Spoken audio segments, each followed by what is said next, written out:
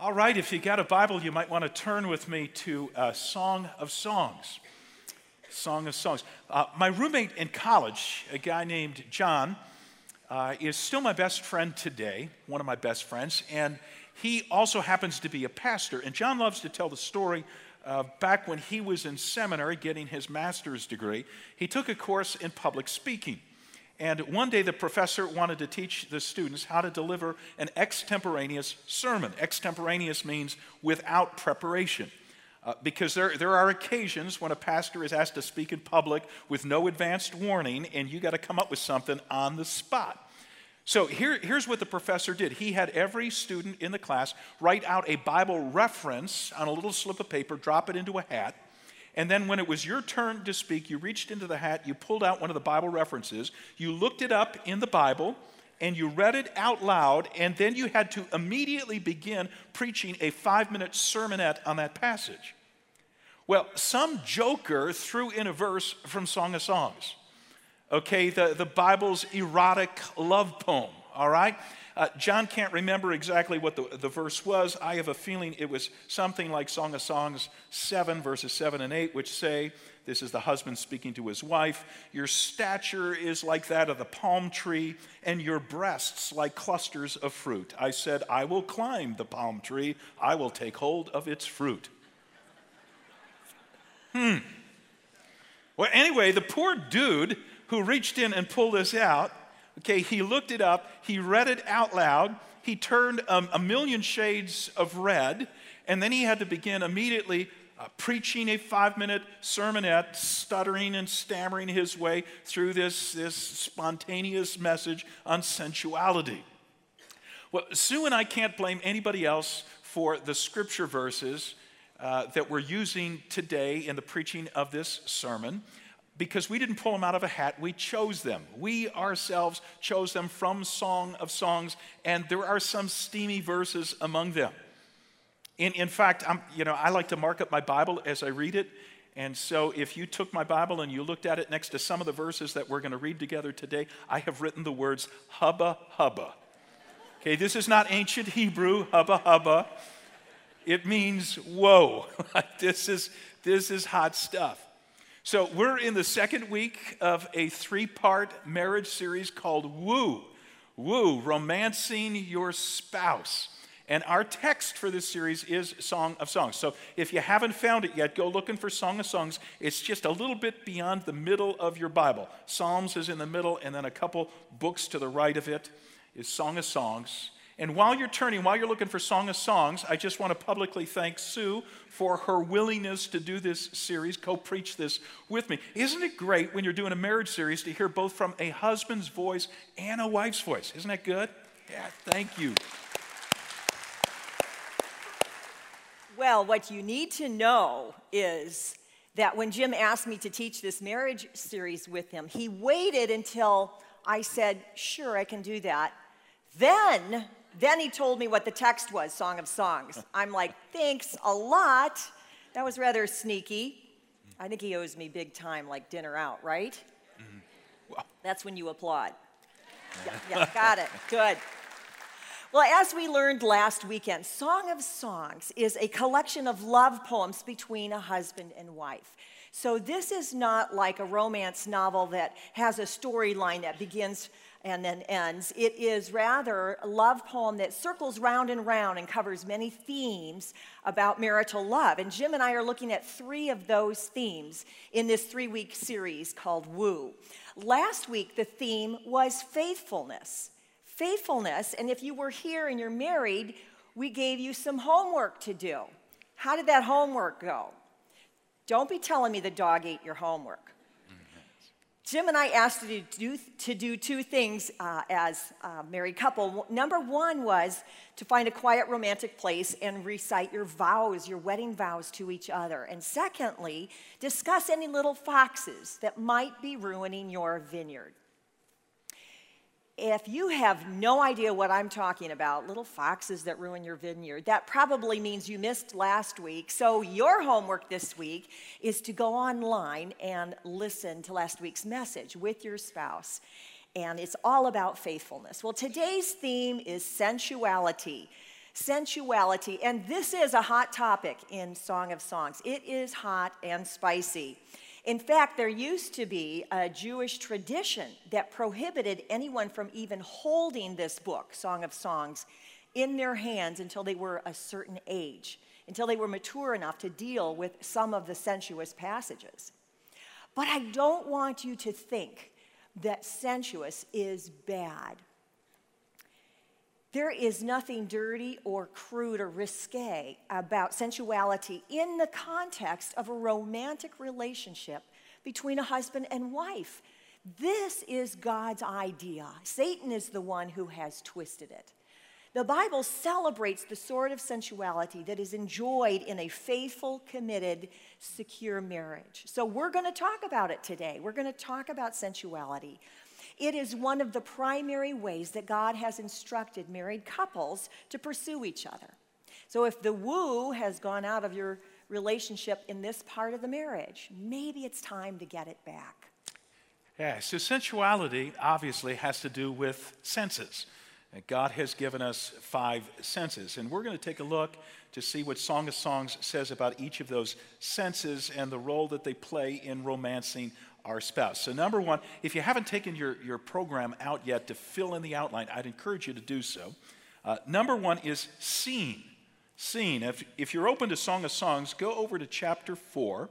I want to read to you what the husband in Song of Songs sees in his wife, because he describes his wife's appearance in detail. Now, some of what he says about her may not seem so flattering as I read it to you. But hang in there, I'm going to explain it to you. It gets better with the explanation, all right? So chapter 4, beginning at verse 1, the husband says, "How beautiful you are, my darling, oh, how beautiful. Your eyes behind your veil are doves. Your hair is like a flock of goats descending from the hills of Gilead. Your teeth are like a flock of sheep just shorn, coming up from the washing. Each has its twin, not one of them is alone. Your lips are like a scarlet ribbon. Your mouth is lovely. Your temples behind your veil are like the halves of a pomegranate. Your neck is like the Tower of David, built with courses of stone. On it hang 1,000 shields, all of them shields of warriors. Your breasts are like 2 fawns, like twin fawns of a gazelle that browse among the lilies." Stop there. This is the word of the Lord. And woo. Woo. All right, now, some of the descriptive phrases in these verses, if you take them literally, they don't exactly make this wife sound like a beauty pageant contestant, do they? Teeth like a flock of sheep, neck like a Tower of David. One artist with a sense of humor, he sketched a picture of what this woman would look like if you took all of these characteristics literally. Okay? Wow. So let me quickly explain what the husband meant by the colorful phrases he used to describe his wife in Song of Songs, chapter 4. So keep your Bible open, follow along. Verse 1, he says, her eyes are like doves. Okay, a dove is a peaceful, gentle bird. Her eyes are peaceful and gentle. Her hair, he says, is like a flock of goats. Many Palestinian goats have long, wavy, black hair. In fact, if you spot a flock of goats on a distant hillside, it will look like the hillside is alive. It's kind of flowing. And so he's saying that his wife's hair is like that. It's luxuriant. It's flowing over her shoulders. She's like the chick in the Herbal Essence shampoo commercial. Always wanted to do that. Verse 2, her teeth are like a flock of sheep. They're white. That's what he's saying. Why? She's brushed them regularly with Colgate toothpaste with whitener, okay? And she's also been to an orthodontist because it says that each of her teeth, end of verse 2, has a twin. I mean, this just means that her smile is symmetrical, that her teeth are evenly spaced. Following how this goes, verse 3, her lips are like a scarlet ribbon. Cosmetics were fairly common in the ancient Near East, so she had put on some red Mary Kay lip gloss, all right? Her temples are like a pomegranate. The husband is now talking about the sides of his wife's face. Now, I don't know if you've ever eaten a pomegranate. Ever eaten a pomegranate?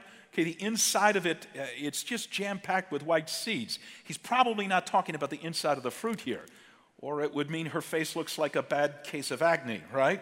So he's talking about the skin, the smooth skin of the pomegranate, the luscious red color of it. Her neck, on to verse 4, is like a tower. So it's long, it's graceful. He says it's decorated because it's like the Tower of David with the shields that hang on it, so she obviously has some jewelry hanging on her neck. And then finally, her breasts are like two fawns, hubba, hubba, hubba. Okay, they're soft. Her husband longs to caress them. So what are we to make of this husband's sensual description of his wife's body? And by the way, just so you know that Song of Songs is not a sexist book objectifying the wife's body. Okay, a chapter later, the wife turns it around and she says some things about her husband's body. In fact, she goes on twice as long as he did, describing his body. So what are we to make of this? Sue, how in the world are we going to apply this? Your turn. Thanks a lot.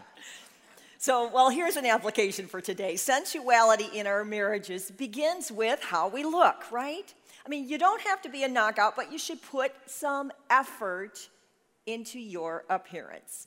Remember back when you were dating, there was a time when you really cared about how you looked, right? But you might think, the chase is over. We're married, got what we wanted, now we can relax our standards, especially at home. Maybe you dress up to go to work or it's casual, nice, but when you get home, what do you want to do? Put on that old gray hoodie, those ratty jeans, those comfy, disgusting slippers, right? And if you work from home or you're home all day with children, you may not even have to comb your hair, much less shave your face or put on any makeup. Who's going to see you? Who's going to see you? Only your spouse. And you used to work out back when you were dating. You tried to stay in shape. Well, that's no longer necessary. The wooing days are over. Or are they? I think Song of Songs is challenging us to look the best we can for our spouse. Can this be overdone? Of course. We live in an appearance-driven culture, right? We could spend so much focus, time, energy, money on how we look, how we dress, what we wear, shoes, earrings, accessories, hair, you name it. We can spend so much time on working out at the gym and trying to be fit. 1 Peter 3 and 4 are very clear that our outward appearance should never trump the internal beauty that God is looking for, that love and the character of Christ that exudes from our heart, from our mouths.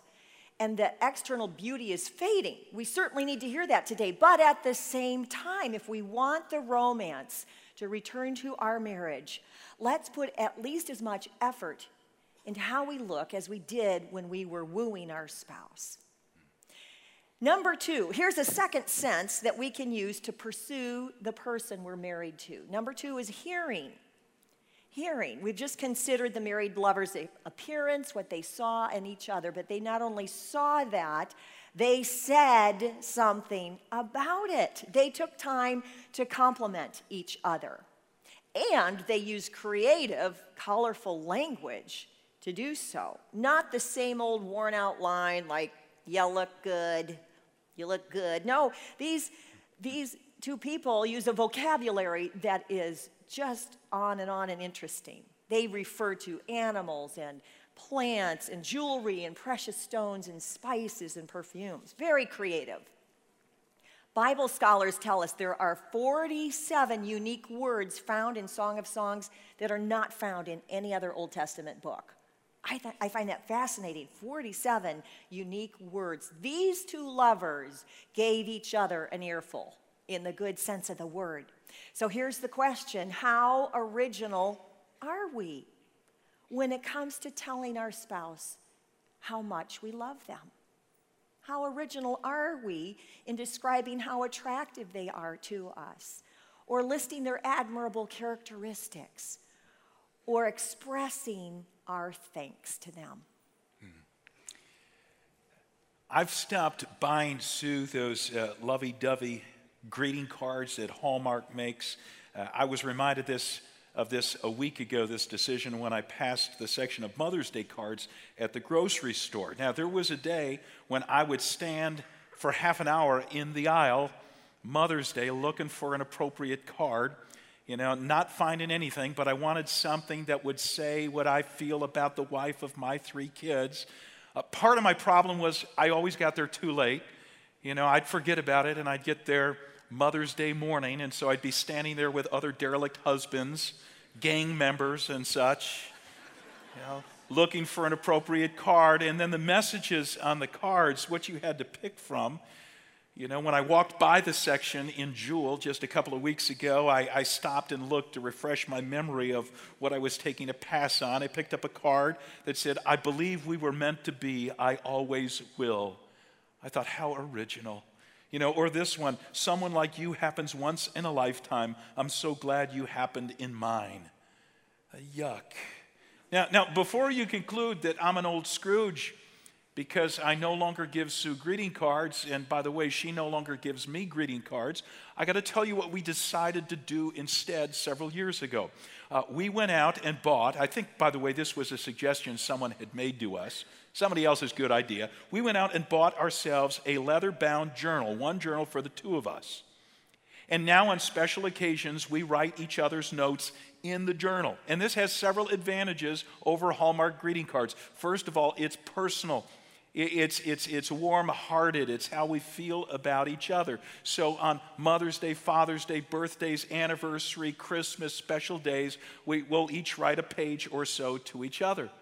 Second thing I like about it is it's a little more permanent. Back in the days of the cards, you'd get a bunch of cards and we would set them up on our dining room bureau there, and they would sit there for a month, the mandatory month, until you swept them into the garbage. But now we've got our love notes saved in this journal. We could go back and review what we've written to each other in the past.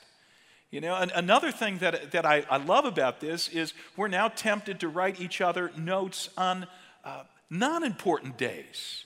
So Sue goes out of town to visit her parents. I can expect when I go up to bed that night, there's going to be the leather-bound journal leaning up against my pillow, and I'll open it up and I'll read about how much she's going to miss me while she's gone.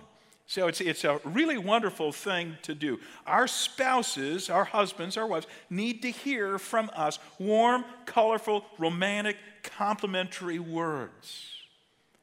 My grown-up kids, each of whom is married now, they have another cool way to do this. They don't use a journal, but they're constantly posting pictures of each other on Instagram with such glowing comments beside them. So way to go. When I read those, when I read what my sons-in-law say about my daughters on Instagram, I could almost forgive them for having stolen my little girls. Almost. All right? So that's just another way to do it. Another insight from Song of Songs is this, in this regard, is that these 2 married lovers had special names for each other. Terms of affection. He repeatedly refers to her, as you read through Song of Songs, as my darling. And she calls him in response, my beloved. In fact, she uses that expression, my beloved, 27 times in this short book, Song of Songs. So if we want a relationship to be more than a business partnership where you use each other's proper name, if we want to restore romance to our marriage, then it may be good to sprinkle in a few terms of endearment into our conversations. When Sue's phone rings and she sees on caller ID that it's from me, she knows the first word she's going to hear is, baby. And when she hears that, she knows this guy wants me, and I do. So what is your spouse hearing from you? What is your spouse hearing from you? Now, just a footnote to this point about what we hear from each other. There's a negative side to this as well. So if we want to kill all the romance in our marriage, okay, if you want to kill it, just make a practice of using words with your spouse that are critical or sarcastic or nagging or impatient or angry. Negative words suck the woo right out of our marriage. Negative words suck the woo right out of our marriage. Every once in a while, I'll be out at a party with, bunch of couples hanging out. I'll find myself in conversation with a couple where the wife and the husband are just speaking derogatorily of each other. You ever been in one of those situations? Kind of makes you feel a little nervous. And in the back of my mind, I'm thinking, there's not much going on in their bedroom these days, other than sleep. Because this is a romance buster when negative words are coming out of our mouths. What is your spouse hearing from you? What is your spouse hearing from you? Good job, by the way. Good job, my love. Just saying. Okay, here's the third way to pursue your spouse with sensuality. Number 3, touching. Touching. I will never forget the first time Jim and I made physical contact. It was the first official date in college. I mean, we had taken several evening walks together around the campus, but Jim invited me to this concert, and 10 minutes into the music, he put his arm around me. And my heart is pounding, and it stayed there the whole concert. And I thought that was rather unusual. But anyway, he tells me years later what happened was his arm fell asleep. And it went numb. I mean, he was afraid to bring it back lest he whack me on the back of the head, He said, like the guy in Princess Bride, have you seen that movie where he's drugged and he can't control his arms? That was Jim. That was Jim. Here, I thought he wanted to hold me. Well, the truth is, when we began our relationship, Jim was much more of a touchy person, in the good sense of that, than I was. For one thing, I was not raised in a family that is nearly huggy-kissy as Jim's family is. Second of all, I had really sweaty hands. I still do. And I was so afraid that he would try to hold my hand and then go, ooh, and wipe his hands on his jeans, and never date me again. But in fact, he insists that he loves to hold my hand. So this is how I originally knew he was the guy to be my husband, because I finally found a man who didn't mind clammy hands. Just saying, that was the sign. But over the years that we've been married, I've come to appreciate more and more how wonderful touching is in a loving relationship. I know this sounds so basic, but may I encourage you to do more of it in your marriage. As you pursue each other in this area of sensuality, there are several things to keep in mind. First of all, the kind of touching that is modeled by this couple in Song of Songs is gentle, it's tender, it's affectionate. Look at chapter 2, verse 6. His left arm is under my head, his right arm embraces me. This same verse is repeated in chapter 8, verse 3. We're not talking about aggressive sex here. This is a description of sensitive, caressing, and tender exploration. Second of all, touching in marriage is about giving, not getting. Giving, not getting. In 1 Corinthians 7:4, the Apostle Paul writes that a wife's body doesn't belong to her alone, it also belongs to her husband. And a husband's body doesn't belong to him alone, it also belongs to the wife. What's his point? In that passage, it is that married couples are not to be self-centered when it comes to physical contact. They belong to each other. In other words, don't use touching simply as a way to satisfy your own sexual desires. Find out what pleases your partner, and don't withhold affection from your spouse as a way of punishing them or getting them to do what you want. Here's a third insight about touching. Don't always think about touching as sexual. Don't always think about touching as sexual. Sometimes it's just nice to be held, right? You have your feet massaged, have your hair stroked, to lean up against each other while you're watching the news and not have it have to lead to anything else. In fact, it has been said that human beings need at least 11 significant touches every day. 11. I don't know why 11. Why not 10? Why not 12? But 11 is what they say. And it's significant touches. So don't be going 1, 2, 3, 4, 5 and say that you're done for the day. No. This is meaningful, significant touching. God created us with a built-in need for affection. Husbands, if the only time you touch your wives is that you're hoping it will lead to something more, your touching is going to come across as manipulative. One of the things I have come to appreciate about Jim is his affection for me. I mean, he touches me in 100 different ways. Now, I could do without the pinching of the knees, where it tickles and hurts at the same time. That's got to go. But most of the time, I'm thrilled that he finds me irresistible. And I do. So we've looked at seeing, hearing, touching, that first three senses. Senses 4 and 5 kind of go together. We're going to cover them quickly. They're really about basic hygiene. They're things that married couples sometimes forget. So here's number 4, tasting. Tasting. And fasten your seatbelts before we read these next verses together, okay?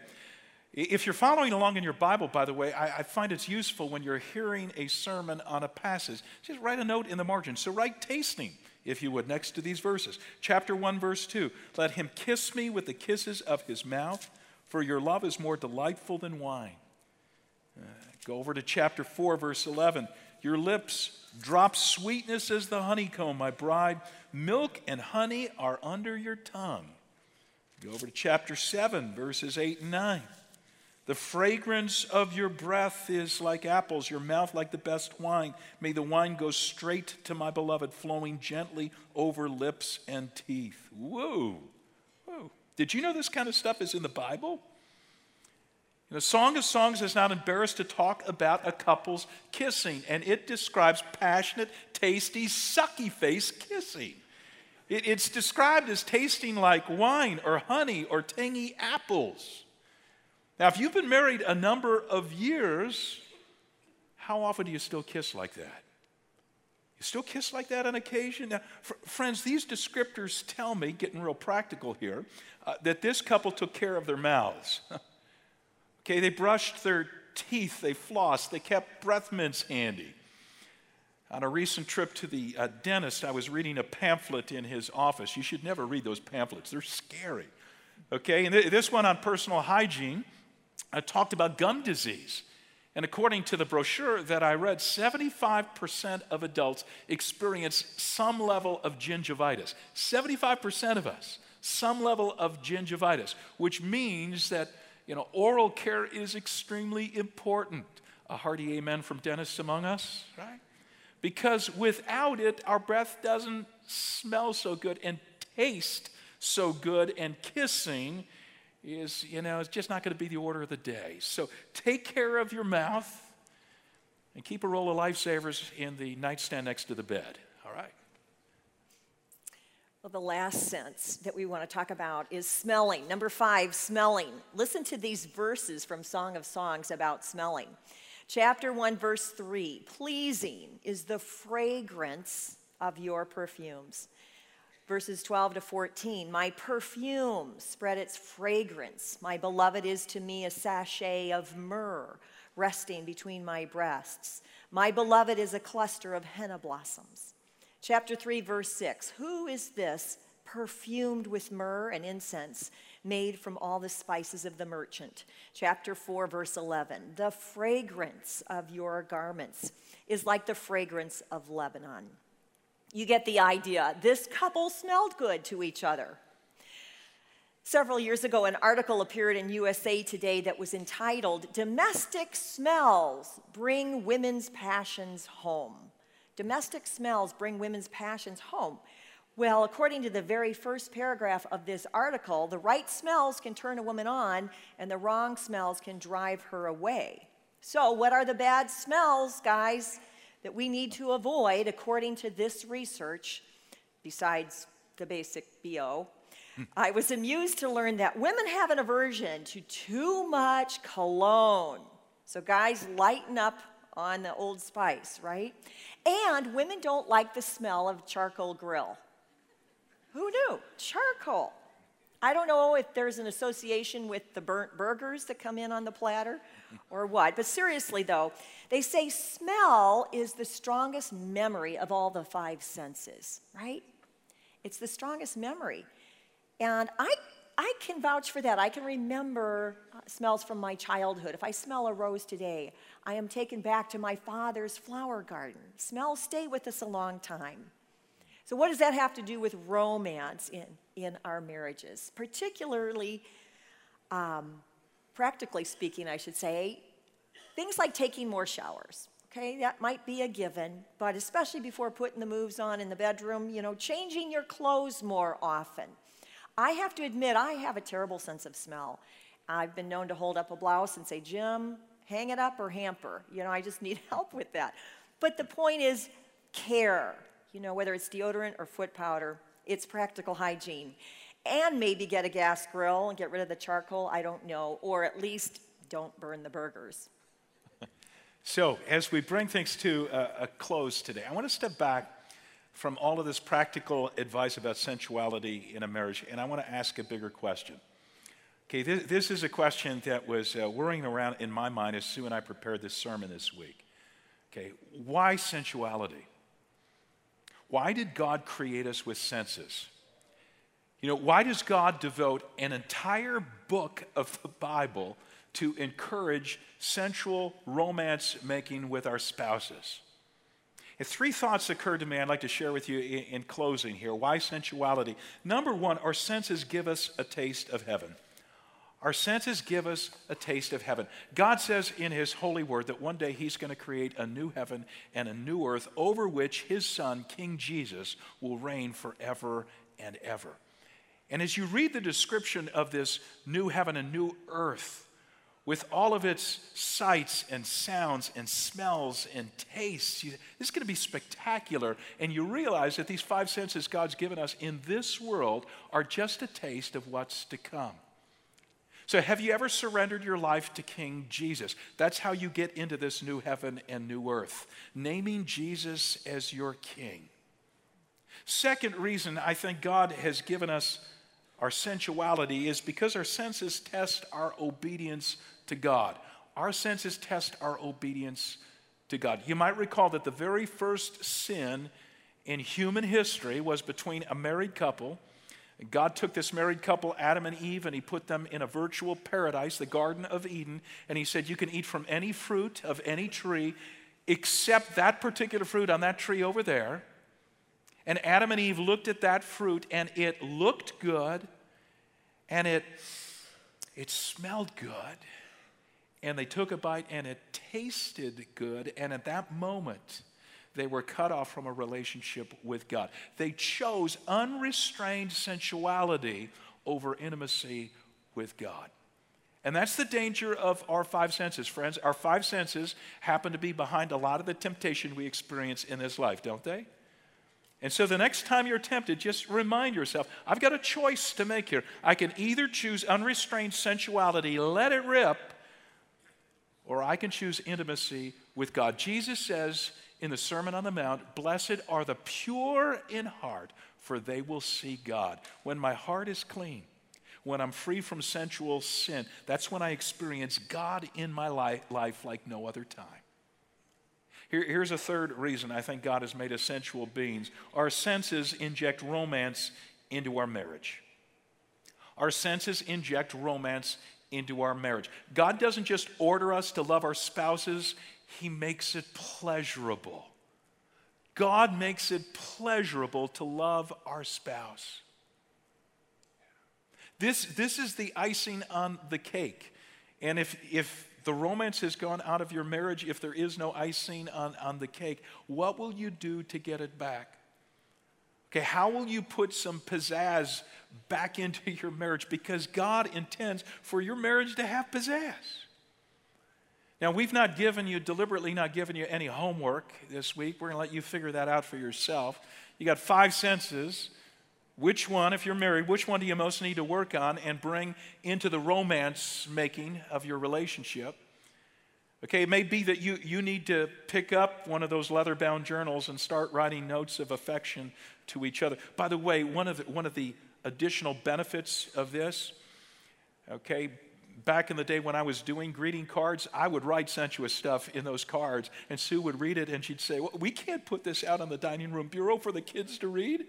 And I'd say, I think they know, honey. I think they get this.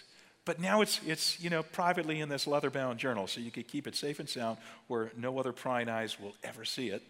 So maybe you need to pick up a journal, or maybe you need to set a date for making love. You heard that in church.